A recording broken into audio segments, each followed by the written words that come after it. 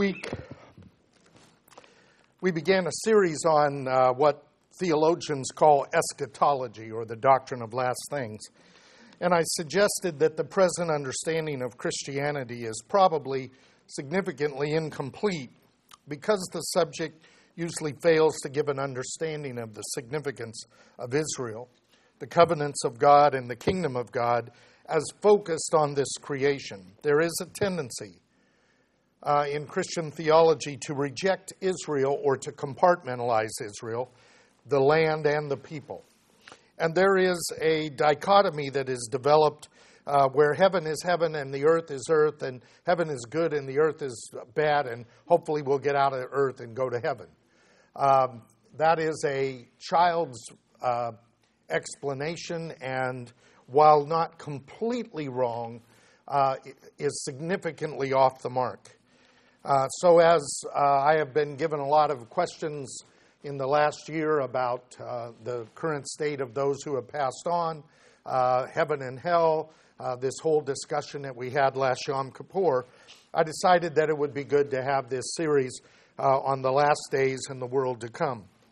Last week, I gave you an overview of the subjects that would be addressed: the creation and its purpose, the creation of man, the circumstances of death, and the hope of resurrection, the kingdom of God, both in heaven and on earth, the covenants of God, the Abrahamic, Mosaic, Davidic, and New Covenants, the idea of judgment and salvation. What is God actually doing in salvation? Is it about my salvation, or is it about the restoration of all creation? And then the idea of where are the dead, heaven and hell, and what will the final state be like, and what do these biblical terms mean? And finally, the return of Christ, which is what most people get excited about on that. You know, is it a pre-tribulation, mid-tribulation, post-tribulation, all that kind of thing? What are the events and the sequence of the return of our Lord? Now, I suggested last week that we are given enough information in the Scriptures to know when these events are immediate and happening, but we are not actually given enough information to predict that it's happening in advance. So Jesus said he doesn't know the day or the hour of his return. He said that the angels don't know, since often the angels were the informers of the prophets don't know. And Jesus told the apostles it wasn't for them to know the time or the epochs, and so nobody knows except the Father. And that should make us humble about trying to create timing. So I am not at all going to try to suggest the timing of these events, though we can see patterns, and certainly our salvation is nearer now than when we first believed, right? It's an interesting thing. We'll talk about this. The Bible talks about the last days, and John says, even now we are in the last days. I'll talk about that. We've been in the last days for a long time, but we're not in the last days in that ultimate sense. How do we look at that? So I'll talk about that. But today, I want to set the larger backdrop of the doctrine. I thought I would go, when I first talked about this, I thought, well, if I start right in on the good stuff that everybody wants to know, that will be exciting. But what the problem is it generates questions. Well, what about this? And then what about this? And then as you're unpacking all of that, people get lost. So what I'm going to do with the series is I'm going to start with those things that are the broadest context. If you think of a piece of art, the background is not what you're the most excited about, but the background sets the framing for everything that you are actually looking at. So I'm going to start with the broadest context and then narrow in that sense. This is somewhat Hebraic. God seems to do the same thing in the Revelation. Genesis 1 gives the entire 7 days of creation, and then Genesis 2 comes in and gives us the detail of the creation of Adam and Eve. Jesus talks in Matthew 24 about all the way till the end, then he backs up and says, now when you see this, and then he kind of unpacks that. So I think that that's the more Hebraic way to do. And with that, I want to talk a little bit about why you should know this stuff, and you should be thinking this way. There is a tendency for us to just pick up by osmosis and other processes a mindset about the Scriptures and about what's going to happen. And we're not as aware of how that shapes our thinking until we run into some biblical texts and we try to twist them to fit into that thinking. And that happens a lot. The other problem is that if we don't rehearse the thinking of biblical notions, then what we have a tendency to do is use the mindset of the world or the worldview of the world to interpret the Scriptures instead of the mindset of God.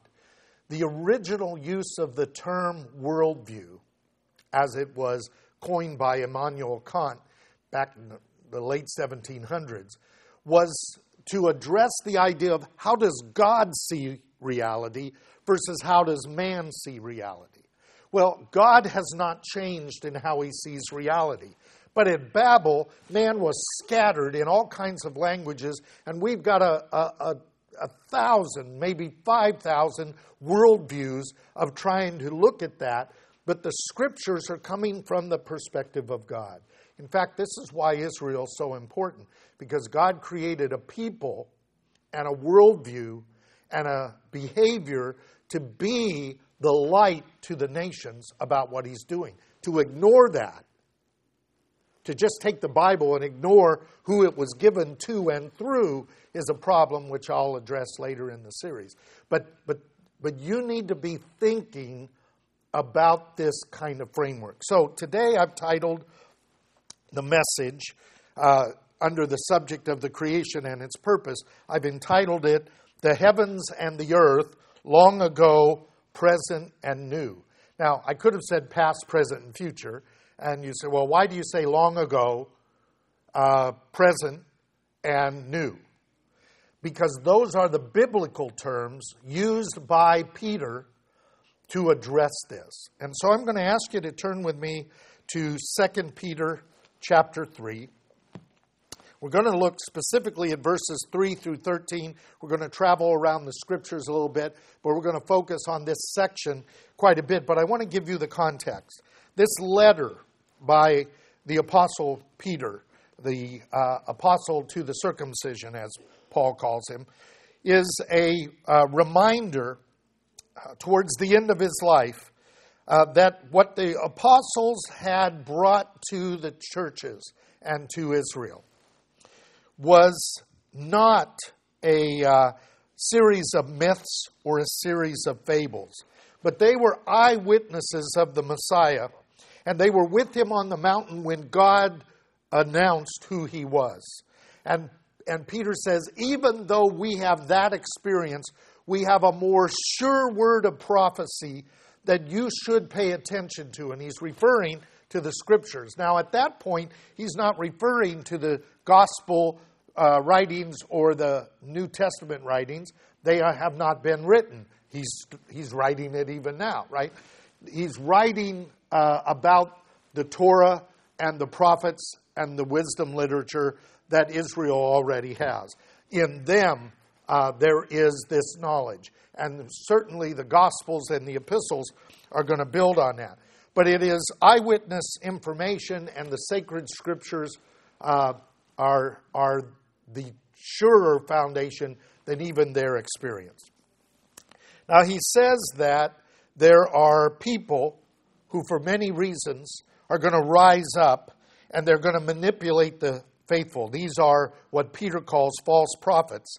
And in his second chapter, which parallels greatly the book of Jude, the entire book of Jude, all the chapters in Jude, which is one, he parallels this idea that false prophets rise up among the people, not outside the people, among the people. So where we should expect false doctrine is within the clergy of the churches, not outside the church. We have a tendency not to think that way. We have a tendency to think that false prophets are going to look false, they're going to be outside. Not that they're going to look like they're men and women of God and their message is going to sound good, because the ministers of Satan are like angels of light, and then they're going to lead you astray, which means you have to know the Scriptures to avoid being led astray. Now, one of the false teachings he says that's going to arise, and that's what chapter 3 is about, is a mocking of the return of Jesus. And he says that the reason they will mock it is time will seem to have not changed at all since the beginning, and it appears that the promises of God are not real. Maybe we need to reinterpret them. And of course, that has happened in the church and in Judaism. To some extent, Jews in some cases have dropped the idea of a Messiah, maybe a messianic age, maybe just a better time. And in Christianity, there have been a lot of spiritualizing of texts, so that they're not literal and they're not real. They're more, just guidelines of things that are there. So in that context, what Peter says is, these people are ignorant that there was a heaven and earth of long ago. And then he says that there is an earth of the present. And then he says that there is a new heaven and new earth that we are expecting in the text that we're going to read in just a minute. So there is a world, if you will, a heavens and earth of long ago. That's from creation to the flood. There is this present age, this present heavens and earth, and there will be a new heavens and earth that will happen when this one passes away. And so that's a major, important part of the background of what we need to think about in terms of patterns and in terms of prophecy. So what I'd like you to do now is look at 2 Peter chapter 3, where he begins this. In verse 3 he says, "Know this first, that in the last days mockers will come with their mockings, following their own lusts." Now, they will believe that they are following God. We live in a time when if somebody has an urge, somebody has an itch, somebody has a thought, somebody has an emotion, they blame it on God. We have moved away from "thus saith the Lord" based on the Scriptures to "thus saith the Lord" as to whatever's going on in my circumstances or in my person.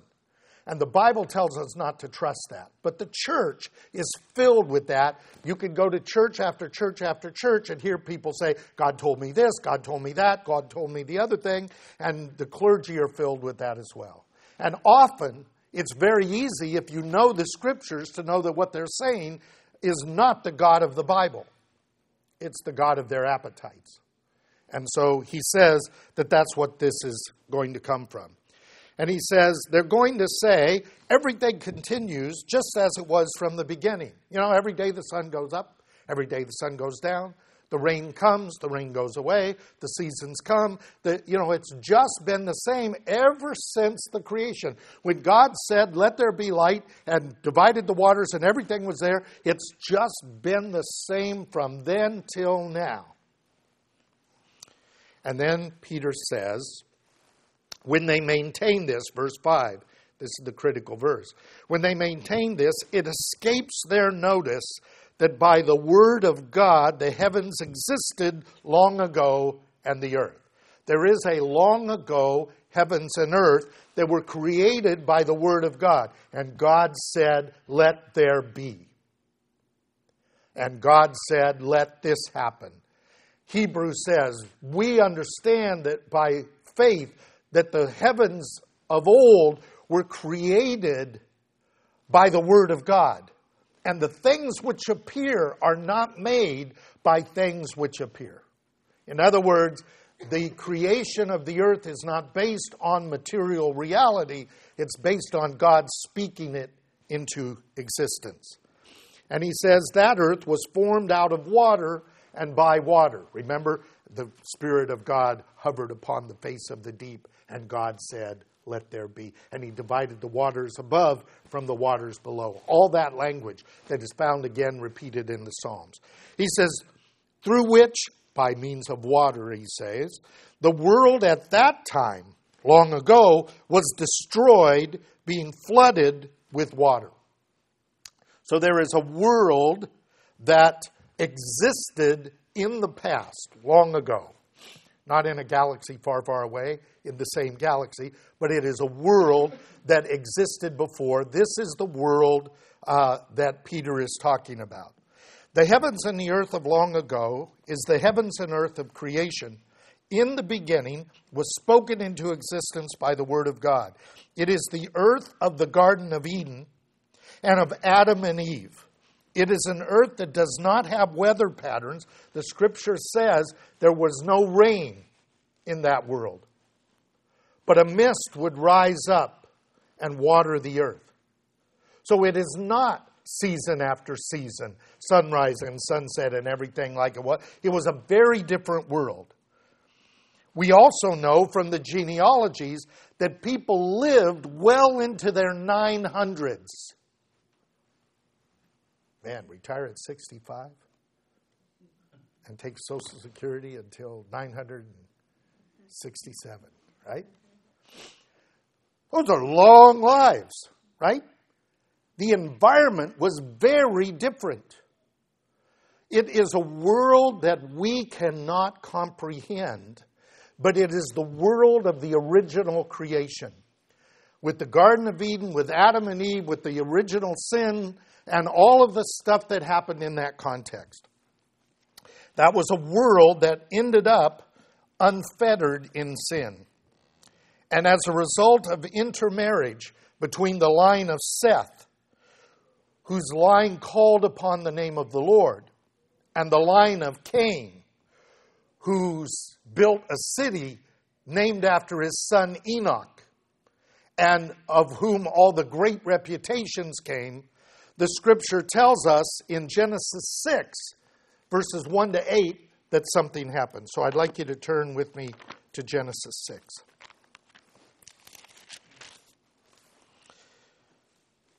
This is that world of long ago. As it came about when men began to multiply on the face of the land and daughters were born to them. So this is the age of math. You're obviously not listening to me, right? Multiply meant that they were breeding, not they were doing math. Okay, that the sons of God, that's the line of Seth. These are not angels. Angels don't have sperm. They don't reproduce.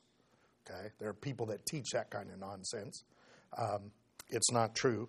Sons of God saw the daughters of men, that's the line of Cain, that they were beautiful. We just had those genealogies given in the previous chapter. And they took wives of all they chose. And the Lord said, my spirit will not always strive with man because he is flesh. Nevertheless, his days shall be 120 years. Now what God is saying is, I'm going to give mankind 120 years, and then I'm going to take them out. It's not about a lifespan. He is going to call Noah. We're going to see that. Noah is going to build the ark and preach for almost 100 years, warning people of the destruction to come, with no results.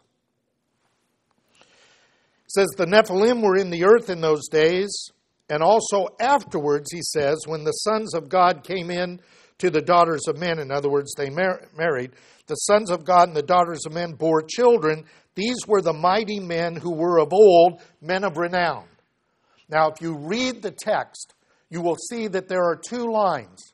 The line of Cain, who has a Enoch, who has a city built after him, and they are about reputation and fame. Down to a man named Lamech, who will say, I killed 2 people, I'm going to be more well protected and known than Cain. That is the line of self-sufficiency. The other line, the line of Seth, has an Enoch who walked with God and was not, for God took him. He is not known. He's not a man of reputation. He is a man of faith. And then a Lamech, who is the father of Noah, who when his son is born says, perhaps God will save us from this curse.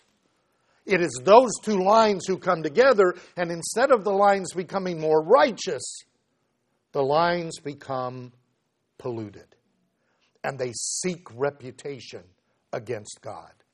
And that arrogance of man instead of humility before God is what God is seeing and says, I'm going to have to destroy them.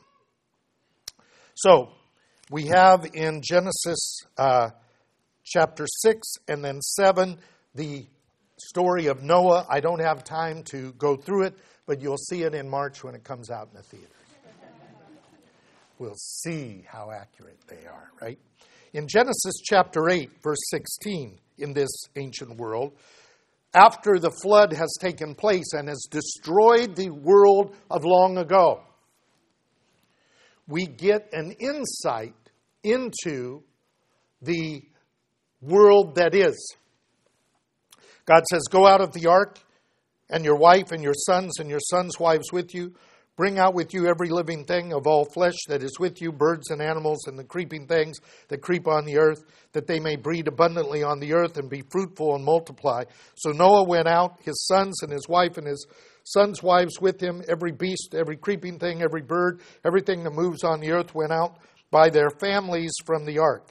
Noah built an altar to the Lord and took of every clean animal and every clean bird and offered burnt offerings on the altar. And the Lord smelled the soothing aroma, and the Lord said to himself, I will never again curse the ground on account of man. For the intent of man's heart is evil from his youth. And I will never again destroy every living thing as I have done. Now look at verse 22. While the earth remains. What earth? The earth of long ago? No, the present earth. While the earth remains, seed time and harvest, cold and heat, summer and winter, and night and day shall not cease. That is the world you and I live in. The world of day and night, seasons, rains, all of that stuff. And that has been set relatively uniform for this present age. And God will make use of that statement to say when sun and moon are gone, then Israel will be gone. In other words, he is going to lock Israel as a permanent fixture of this present creation for the purpose of illuminating the nations. And if you don't know that, and you don't see it from God's perspective, you are going to interpret all this stuff egocentrically. And that is an error. So, we then go back to 2 Peter chapter 3 and look at this statement about the present earth.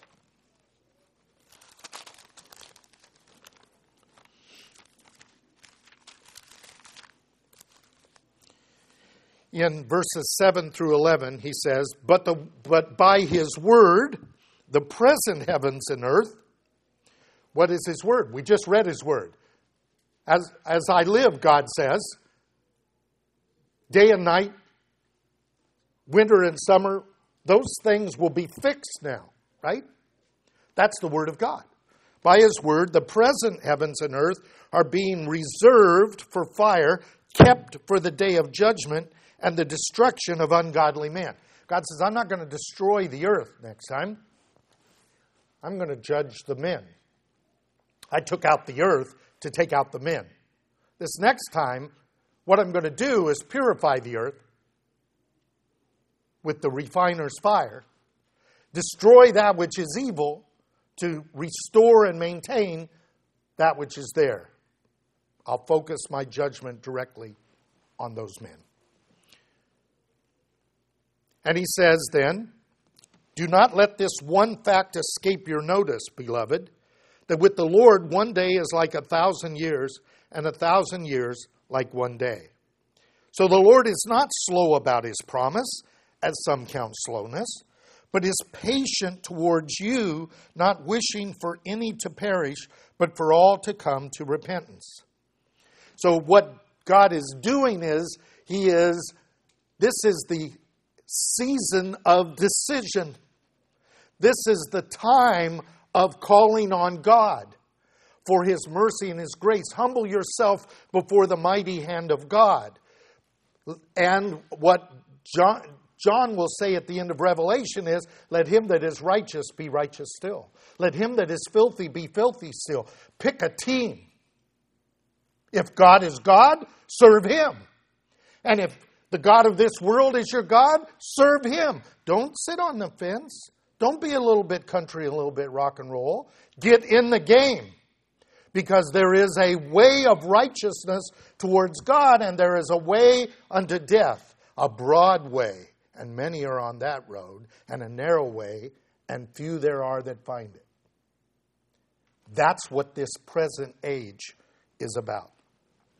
So, this present earth and this present time is about decision for God. God has established His covenants and declared His salvation and judgment through the choosing of Israel to be His light, and by the first coming of the Messiah, the son of Joseph, who will bring salvation to the whole creation. I have to unpack all of that over the next several weeks.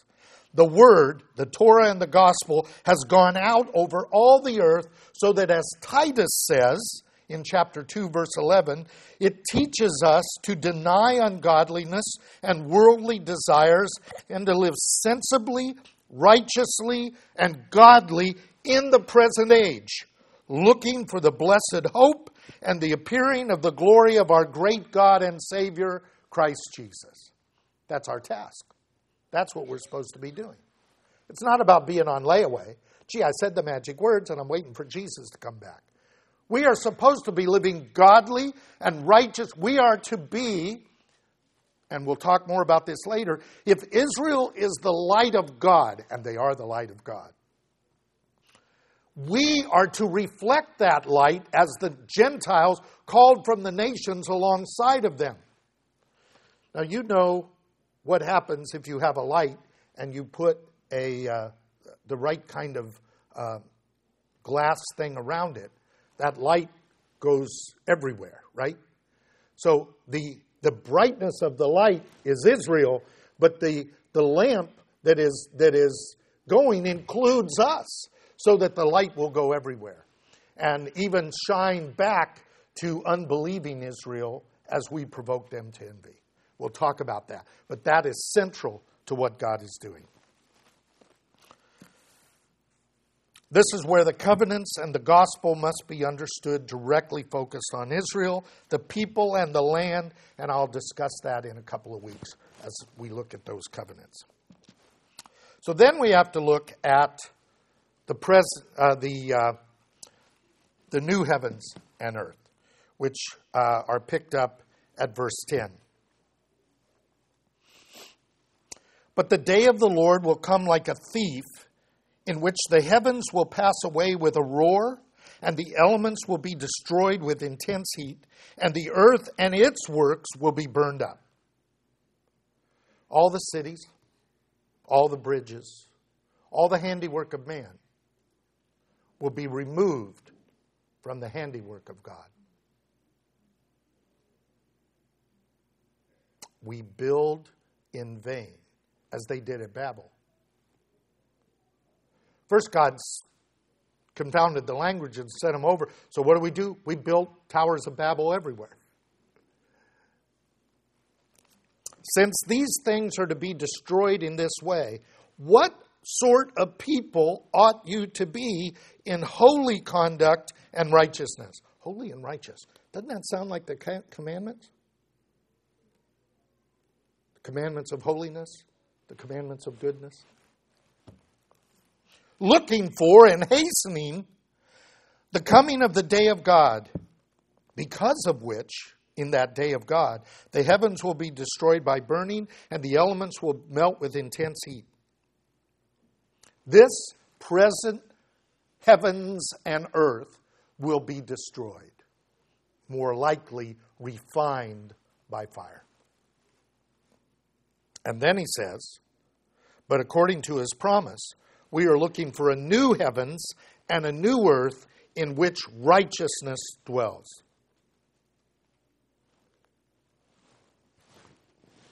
Therefore, beloved, since you look for these things, be diligent to be found by him in peace, spotless, that's holy, and blameless, that's righteous according to the command. You'd almost think I was reading a Jewish book on the Old Testament. I'm reading from whom the church considers to be the primary apostle of Jesus. We might want to listen to him. He might have something to say, you know. So what about this new heaven and new earth? Well, let's take a look at a couple of passages about that. We'll unpack it much more later. In Isaiah chapter 65, and by now you should say, I knew he was going to go to Isaiah, because you can't get to the Gospels from the Old Testament except taking the road of Isaiah, right? Isaiah 65, verse 17. For behold, I create new heavens and a new earth, and the former things will not be remembered or come to mind. But be glad and rejoice forever in what I create. For behold, I create Jerusalem for rejoicing, and her people for gladness. And I will also rejoice in Jerusalem, and be glad in my people. And there will no longer be heard in her the voice of weeping and the sound of crying. Well, that's great. An infant will be there in it, an infant who lives. There will be in it an infant. There will not be. I'm looking at. No longer will there be an infant who lives but a few days, or an old man who does not live out all his days. For the youth will die at the age of 100. Sound a little bit like the lifespan of long ago? And the one who does not reach the age of 100 will be thought to be accursed. They only made it to 100? Just got started. They will build houses and inhabit them. They will plant vineyards and eat them. They will not build and another inhabit. They will not plant and another eat, because they'll stay there. You're not going to die, right? For as the lifetime of a tree, so will the days of my people be, and my chosen one will wear out the work of their hand. They will not labor in vain, nor bear children for calamity. They will be offspring of those blessed by the Lord, and their descendants with them. And it will come to pass that before they even call, I will answer, and while they are still speaking, I will hear. And the wolf and the lamb will graze together, and the lion will eat straw like the ox, and the dust will be the serpent's food. Goes back to Genesis. You will eat dust, Satan.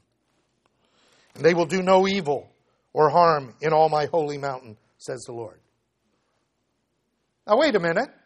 New heaven and new earth. But it's new heaven and new earth where we have marriage and we have families and there is some death. The former things are not remembered. This sounds like a major improvement on this age, but it's not the fullness of the new heaven and new earth that will ultimately be. So let's go to Revelation chapter 21.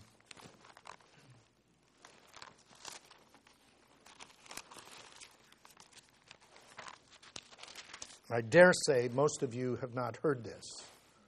These verses are just blurred together. Revelation 21. Then I saw a new heaven and new earth, for the first heaven and the first earth passed away, and there was no longer any sea. And I saw the holy city, New Jerusalem, coming down out of heaven, made ready for the bride, adorned for her husband. And I heard a loud voice from the throne saying, Behold, the tabernacle of God is among men. He will dwell among them. They will be his people, and God will be among them. He will wipe away every tear from their eyes, and there will no longer be death. There will no longer be mourning or crying or pain. The first things are passed away. Notice what Isaiah said. The former things won't be remembered. They'll still be there in very small sense. But here, they're gone. There will be no death. And he who sits on the throne says, Behold, I am making everything new. And he said, Write, for these words are faithful and true. That brings to us some need to understand the relationship between the heavens and the earth of long ago, the heavens and the earth of the present time, and the heavens of the earth, the new heavens and the earth. So let me do that real quickly and show you the hinge point, the link. The past, present, and future heavens and earth are not compartments. They overlap. The first heavens and earth had a transition. God brought about something new in Noah before, and the ark. He brought all that was going to be good and kept before he put his judgment down on the old earth to bring it in. So Noah is the transition of that. And there is going to be a transition between the new heaven and new earth and the restoration of this heavens and earth. And they're both hinged at the same point. Now, what was the hinge point here? What did I say? Noah. So let's look at Matthew chapter 24, verse 35.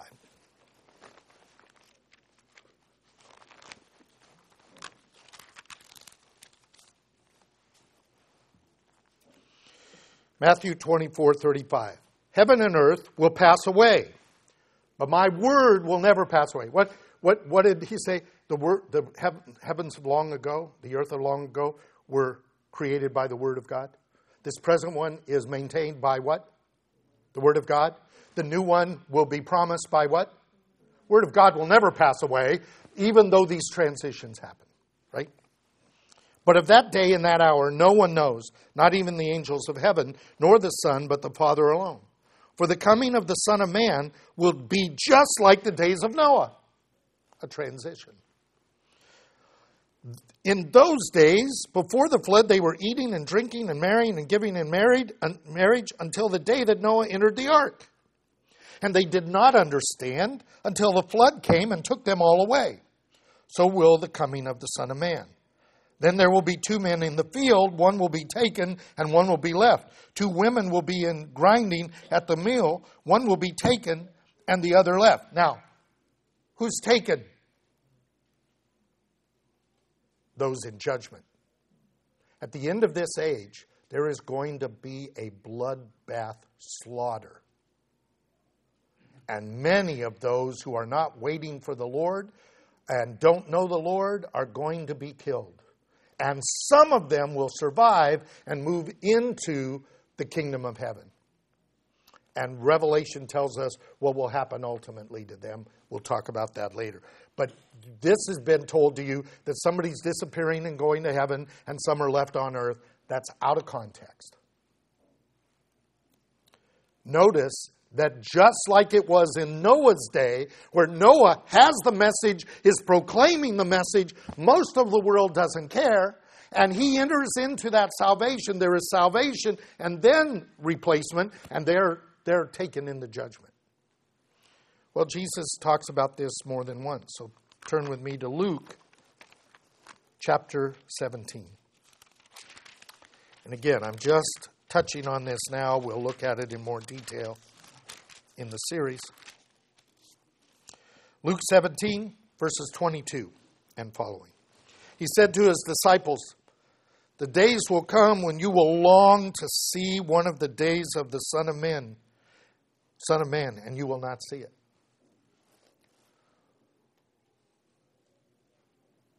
We are going to live, if we come to the end of days, we're going to live at a time when it's as if Jesus never came. There is no message. It is utter darkness. And the world is not going to want to hear that message. And they will say to you, "Look here, look there." Don't go there. Don't run after him. All these people are going to rise up and say, "I know Jesus, follow me. I know Jesus, follow me." Because they're not following the word. They're following personalities. They're teachers who will tickle their ears. Even if they use the scriptures, and Satan uses the scriptures, he did it to tempt Jesus. people won't know what the Scriptures actually say.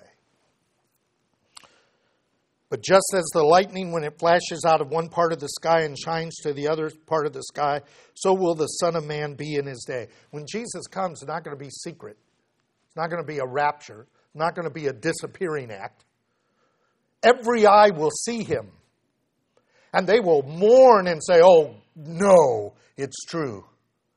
And they'll cry for the rocks to fall on them. And we will be crying out, even so, come quickly, Lord Jesus. Hosanna, save us. That's what they said at Palm Sunday. Doesn't mean praise the Lord. It means save us now.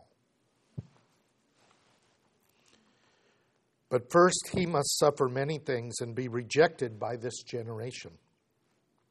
And just as it happened in the days of Noah, so it will be in the days of the Son of Man. They were eating, they were drinking, they were marrying, they were given in marriage until the day that Noah entered the ark and the flood came and destroyed them. And the same happened in the days of Lot. They were eating, they were drinking, they were buying, they were selling, they were planting, they were building.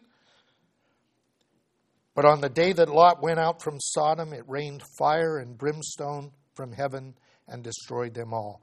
It will be the same on the day that the Son of Man is revealed.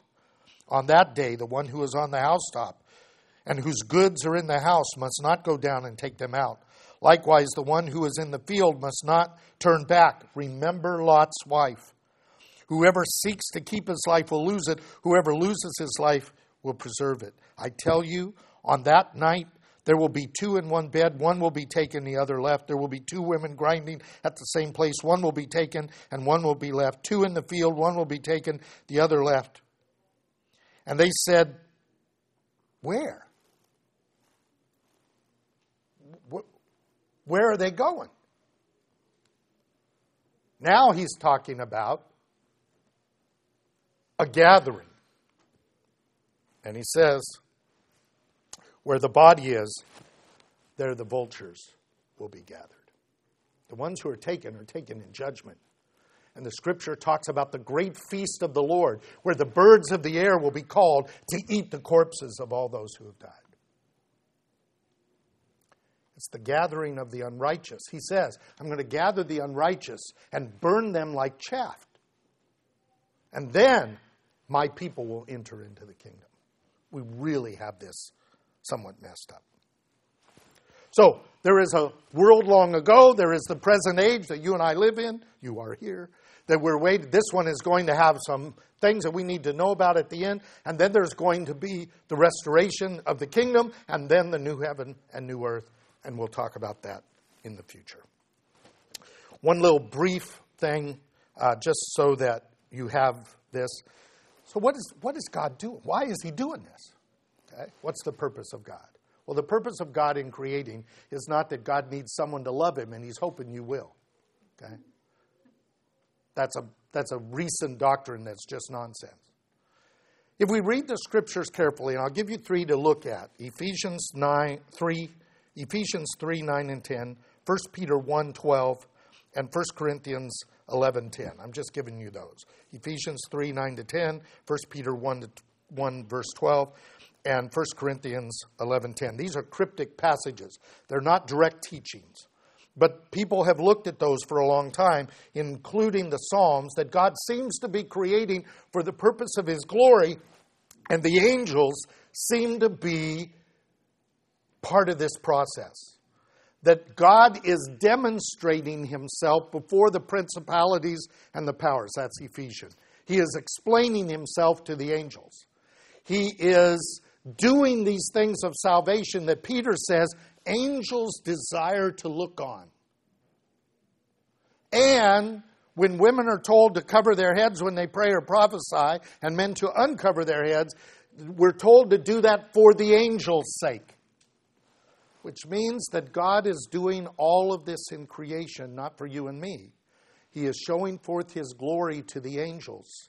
We are the objects by which God is going to show his mercy and his grace and his justice and his long-suffering and all of that. We are a play in creation that the angels are watching because they don't get God. And God said, okay, I'm going to create a world. In it, you're going to see my justice. You're going to see my mercy. You're going to see my grace. You're going to see my love. You're going to see my wrath and my anger. You're going to see my wisdom. All of it's displayed in there. You and I will be glorified in my creation. And, he says, and you, ultimately, though now we suffer, will rejoice in all that he has done. Because the things to come and the glory to be revealed is not worthy to be compared to the sufferings that we are presently undergoing. They are part and parcel of this creation.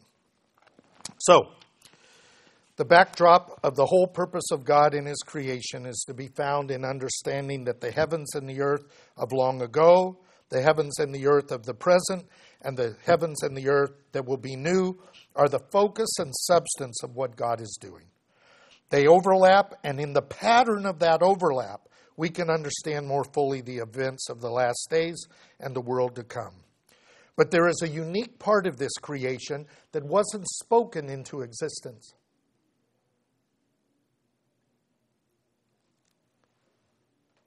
God formed man from the dust of the ground directly and breathed into him the breath of life. So we have to understand what the psalmist asks. What is man, that thou art mindful of him? Or the Son of Man, that thou visitest him? For you have made us lower than the angels, and yet are going to crown us with glory and honor.